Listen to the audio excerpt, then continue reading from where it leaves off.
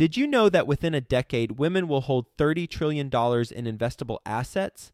Yet somehow only 19% of women reported feeling confident in selecting investments that align with their long-term goals. Our friends at InvestHer are out to change that. InvestHerCon is the #1 premier conference for women in real estate, and it's happening June 2nd through the 4th in Austin, Texas. InvestHerCon is not just another real estate conference. It's a transformational experience focused on real estate investing, business strategies, and self-care tactics, all designed to help women take control of their financial futures.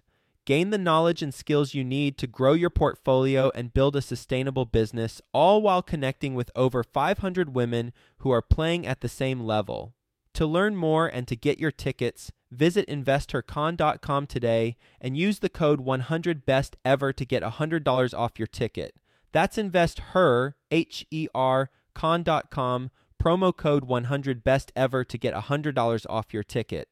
After you've read 3 notable real estate books that are out there, you pretty much know the ins and outs of what it takes to get a deal done. So at that point, you really need to start diving in and actually taking some action. So don't wait till you read 20, 30, 40, 50 books and listen to every podcast ever done before you actually do a deal. If you're a passive investor wanting to learn more about questions to ask sponsors in order to qualify the opportunities, in order to qualify the sponsor, in order to qualify the market that the property is in, then go to besteverpassiveinvestor.com.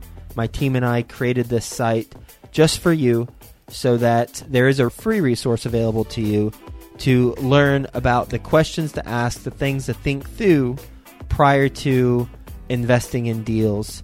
So go to besteverpassiveinvestor.com. It's a free resource for you that was made just for you. Best Ever listeners, how you doing? Welcome to the Best Real Estate Investing Advice Ever show. I'm Joe Fairless. This is the world's longest running daily real estate investing podcast where we only talk about the best advice ever. We don't get into any of that fluffy stuff. With us today, Daniel Kidd. How you doing, Daniel? Hey, I'm doing all right, man. Well, I'm glad to hear that and looking forward to our conversation. A little bit about Daniel. He's a real estate agent and an investor. He works with Five Pillars Realty team, purchasing properties for investors, as well as he purchases his own properties based in Fayetteville, North Carolina. With that being said, Daniel, you want to give the Best Ever listeners a little bit more about your background and your current focus? Yes. After I got out of college, I went through about 5 years in the Army here. That's how I ended up in Fayetteville near Fort Bragg. I started doing a little bit of investing before I got out of the Army. I wasn't really planning to get out at the time, but then my agent, Shelby Osborne, she invited me to join her team. So that's when I decided to make the transition out. And pretty much from there, I got my license right away. I had a few properties under my belt, and then I started helping other people kind of do what I was doing.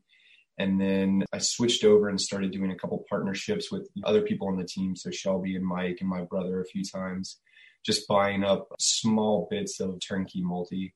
And I guess that's about where I'm at right now. If you want me to dive a little deeper into any of that or anything, just let me know. I would. And first, thanks for helping us all be safe during the time you're in the Army. And second, you were investing while in the Army.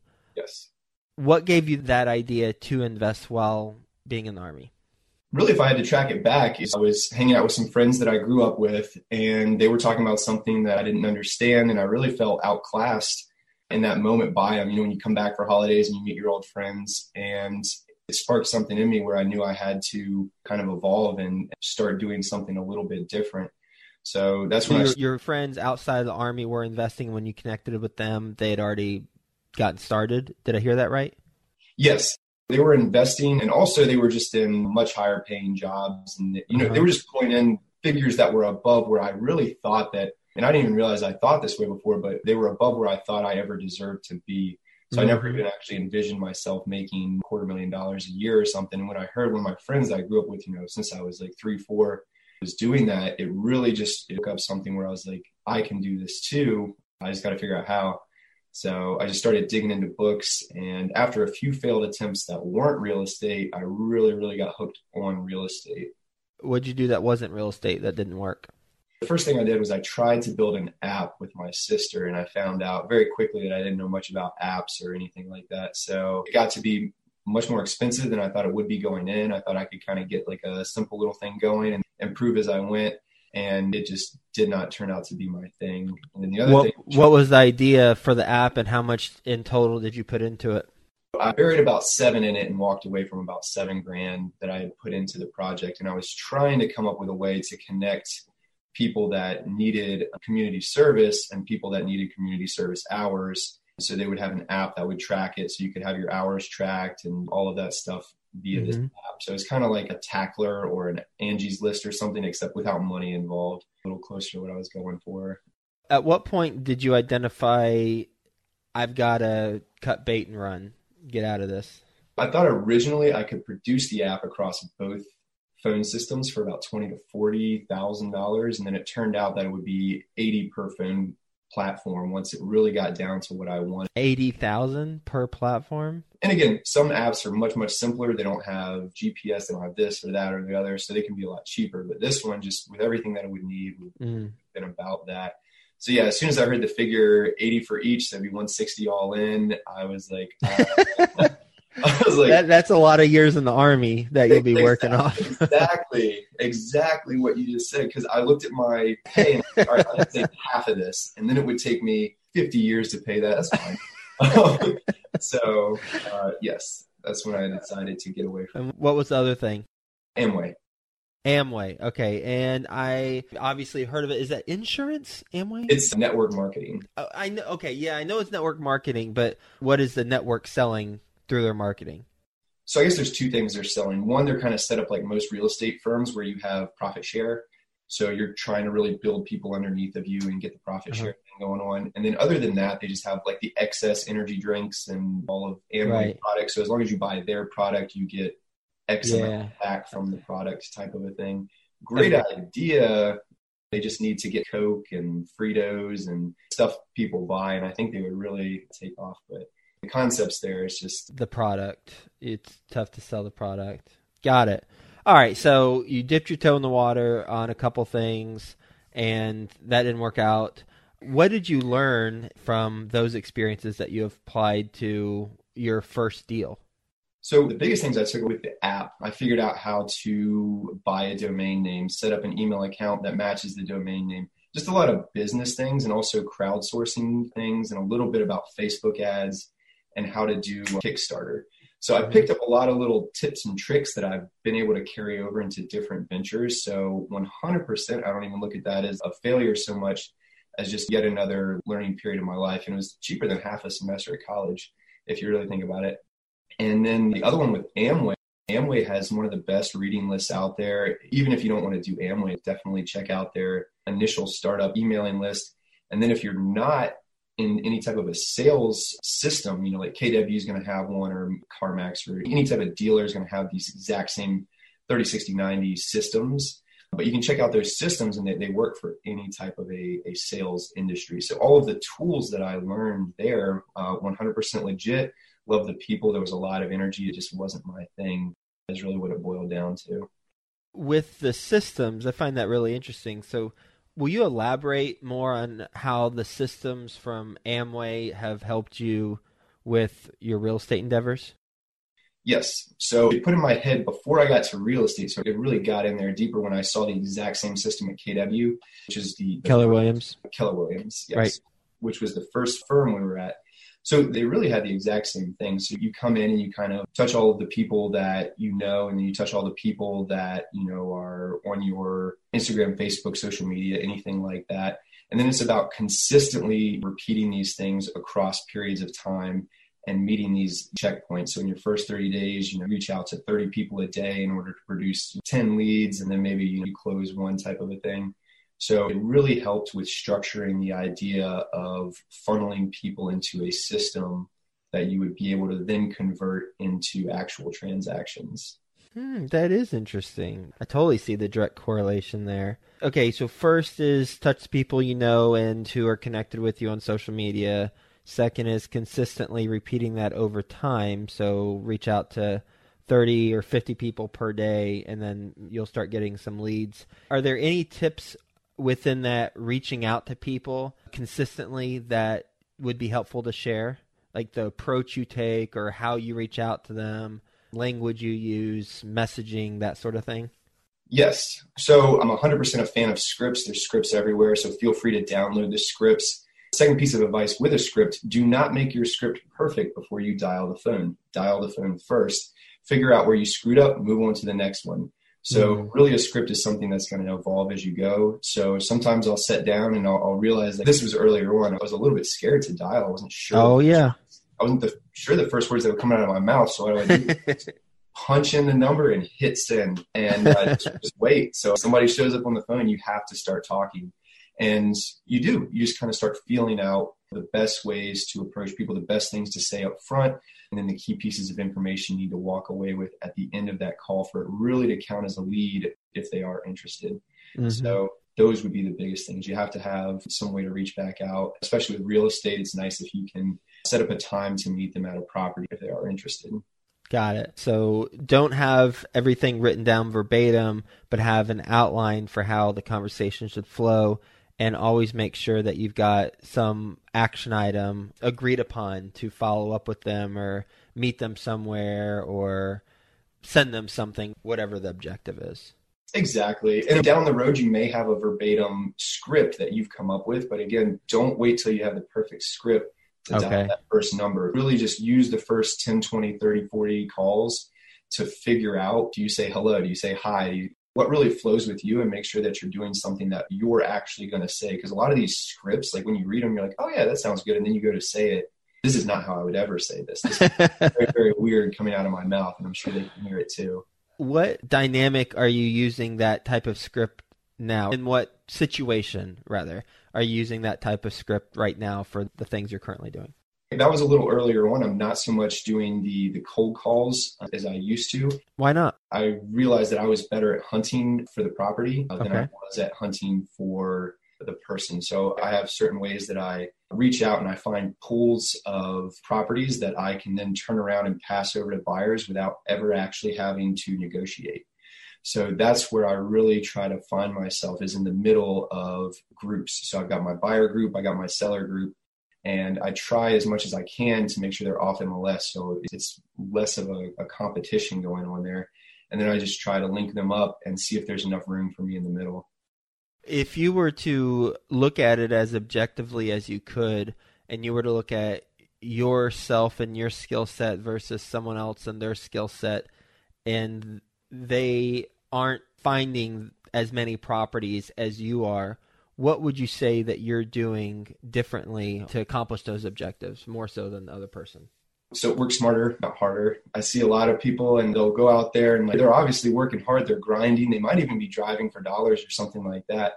And that's really where I like to use the leverage of the people that are doing that, because a lot of wholesalers, they'll get something under contract and they don't listen to the advice of most of the podcasts where you need your buyer's list before you ever get one under contract, because otherwise you're just sitting there holding a property and you have no idea how to offload it. And that's where I really like to come in and help. So instead of me driving for dollars, I like to find all of the wholesalers that are in a given area that I might be working in, reach out to them and just offer to help try to push their listings. And it's just been really, really effective for me. So if you could have 10 or 20 people who are able to tie up 1 to 2 properties a month, 50 to 25% of those are something that your buyers are interested in, and you can get paid by your buyer and you can sell it for the wholesaler. Everybody walks away happy. And I really haven't had to do that much. The biggest thing that I do is I try to hit as many meetups in my area as I can and just talk to everybody.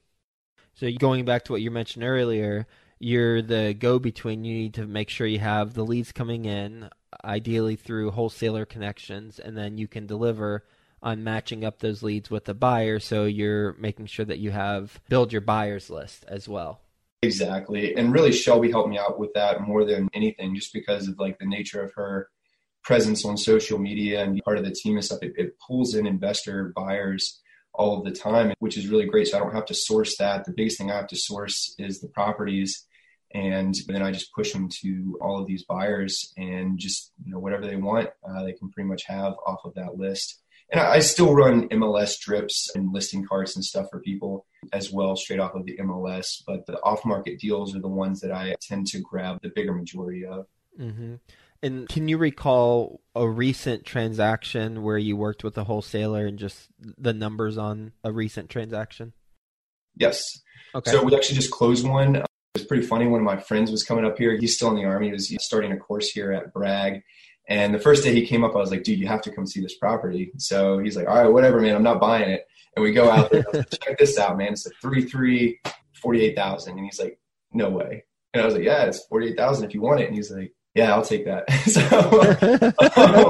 Anyway, the wholesaler had pushed it out at, I can't remember. It was, I believe, 44, 45, somewhere in there. Uh-huh. So I added about 3,000 or 4,000 to it. I don't recall, but that's usually where I stay, is somewhere around 4,000 per transaction. And then it took about 20, 30 days, but closing cash, and it was pretty much turnkey. We have to get a contractor in there to redo the floors and maybe replace the backsliding door. But other than that, it's ready to put a renter in there at about $1,100 a month. So that's probably like one of the best ones that I started in 2019. And when you say we have to put a contractor in there, are you still involved in that process? Or when you sell it, then, okay, now you connect them with the property manager, they have their own, and they run with it? So just because, for one, he's my friend and I know he's super busy with the course, I'm helping him out with that one. Okay. In general, though, no, the client would take the reins and kind of run with that. Okay, cool. I was wondering if you all had a property management arm of your company, but you don't have that, right? No, but we do have a property manager that we work very closely with here. And he also works very closely with the contractors that we work with here. So anytime that someone chooses to use the same property management, it does make it a little easier for us to kind of ask for favors, move keys around a little bit easier, just because I'm always meeting with them and the contractors. So I can pass them a key, pass them a check, pass them a lockbox, whatever it may be. I can do the same thing with other property managers and stuff like that. It's not as natural throughout my work schedule to meet up with them. How many deals have you bought for your own portfolio? I have done 42, including partnerships. And then if I divide my percentages out of that, I own 19 of those. Wow, nice. And I'll ask both sides of this question, by the way, but which deal have you lost the most money on?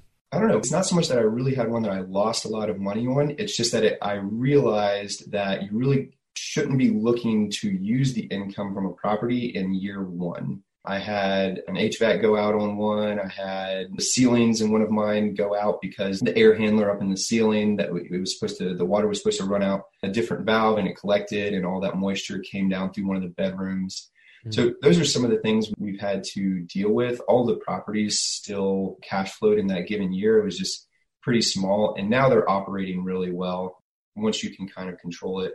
The only thing that's really hurt me was just with tenants that I didn't place. So when you inherit a tenant, those have really been my only bad ones, which is why I do love my current property management, because they tend to put in pretty good tenants.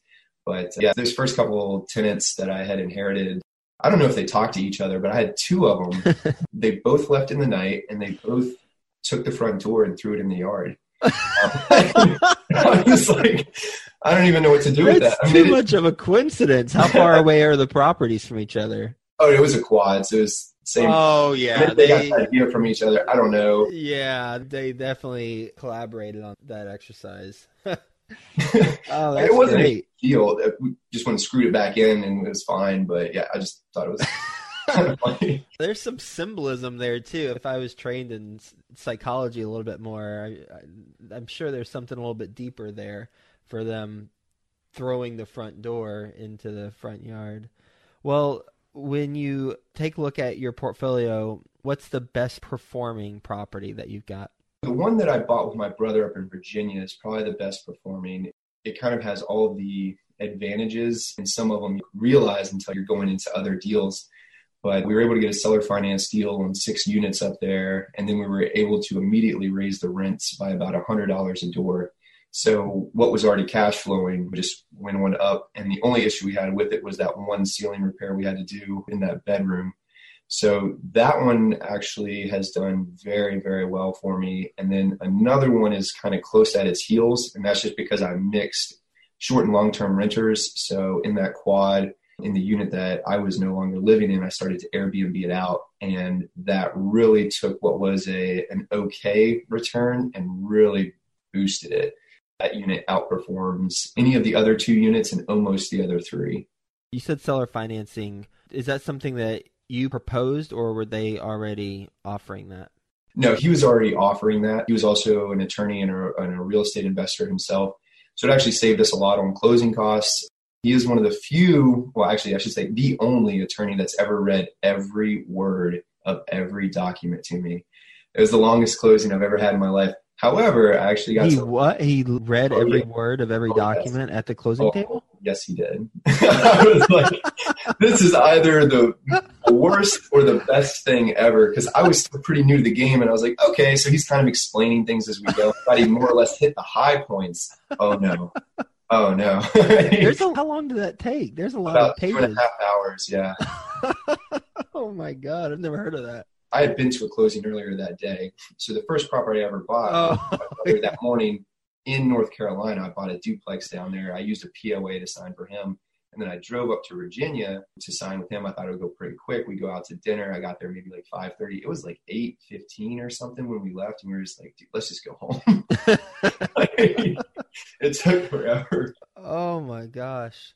With that seller financing, what are the terms of the financing? 6%, 30-year AM, but with a 3-year balloon. So we're going to plan to refi out of that here sometime in the next year. Mm-hmm. What did you buy it for? $450, and we had to put about 50 down. Okay. What do you think it's worth now that you've raised the rents? I'd actually have to run the numbers on that one again. My brother kind of takes care of most of the books and properties up in Virginia, whereas I'm kind of more in the weeds on the ones down in here in North Carolina.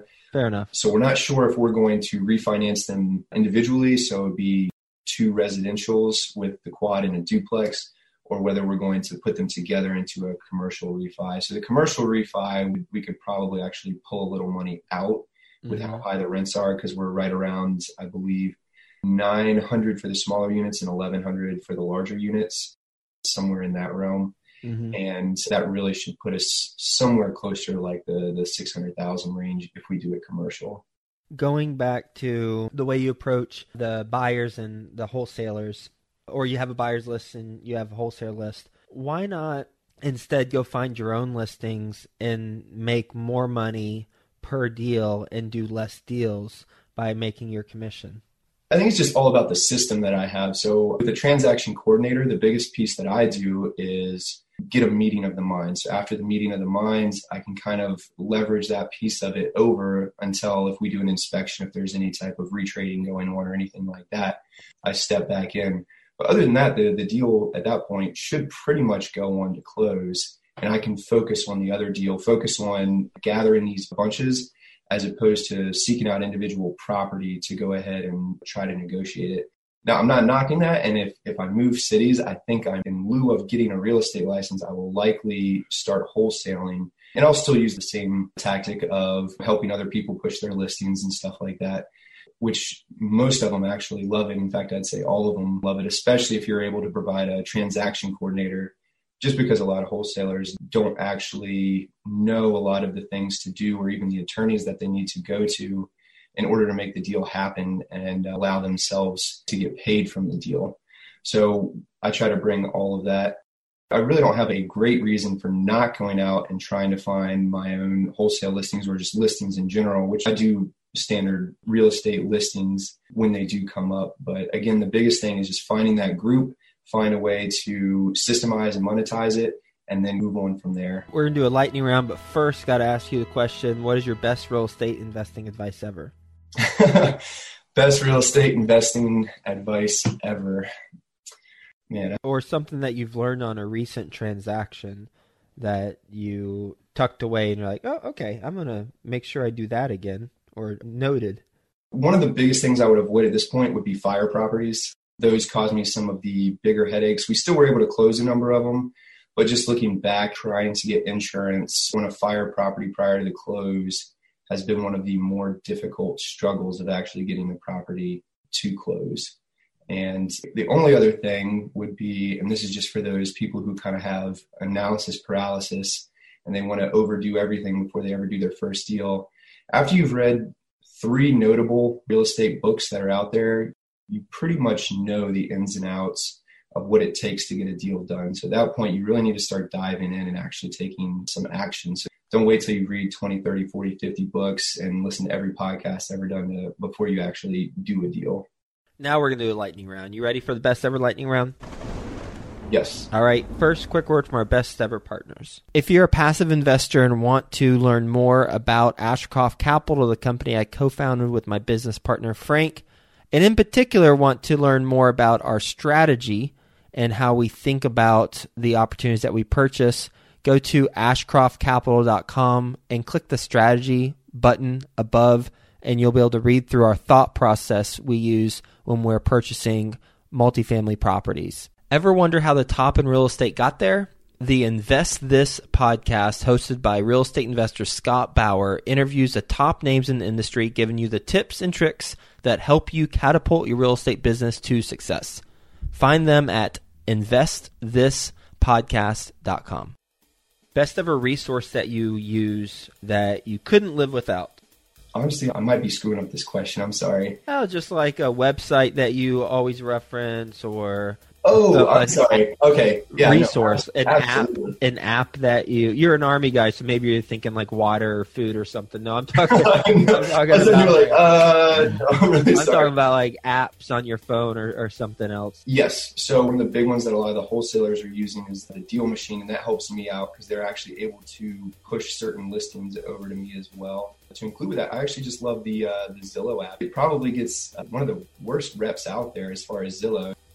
Don't use Zestimates. Everybody kind of makes fun of Zestimates, but it does show what has sold and how much it sold for in a given area, and it'll also give you tax information, and it'll give you usually a lot of really good information. So Zillow is probably one of the biggest ones I use, and probably one of the more obscure ones that I use would be called Carl's Mortgage Calculator. So that's my favorite one if I need to come up with on the fly what a monthly payment or something would be if I'm not using like the real quick multiply by 6 rule and I want like a real number, then I use Carl's Mortgage Calculator. Best ever book you've recently read? That would definitely be the Burr book by Bigger Pockets. I really enjoyed that book. Of course, I got the shirt, but that book was really great. What's the best ever way you like to give back to the community? I really like to offer what I know to anybody that's trying to get into this game. So one of the ways that I do that is I came up with a list of action steps, and it's one of the first resources that I try to give anybody who wants to be an agent, a wholesaler, investor, anything like that. It really kind of travels across all realms, much like the 30, 60, 90 does for sales businesses. The action steps will get anybody set up and ready to invest in a 60-day period. And how can the best ever listeners learn more about what you're doing? The easiest way would be to probably just follow 5 Pillars Realty on Instagram. There's a lot of posting that we do there, and they can also reach out to me, and especially if they're here, I'm more than happy to meet with anybody. Daniel, enjoyed our conversation. I think it's really smart the way you're working with wholesalers, and they're already doing a lot of the work, a lot of the marketing. You're doing work too. I'm not trivializing that, but you have a lot of people out there working to get their own deals, and then you help them connect the dots and add value to their life. So you're eliminating a big part of the process through those partnerships. As you said, it's working smarter, not harder. So thanks for being on the show. Hope you have a best ever day, and we'll talk to you again soon. Awesome. Thanks for having me, Joe.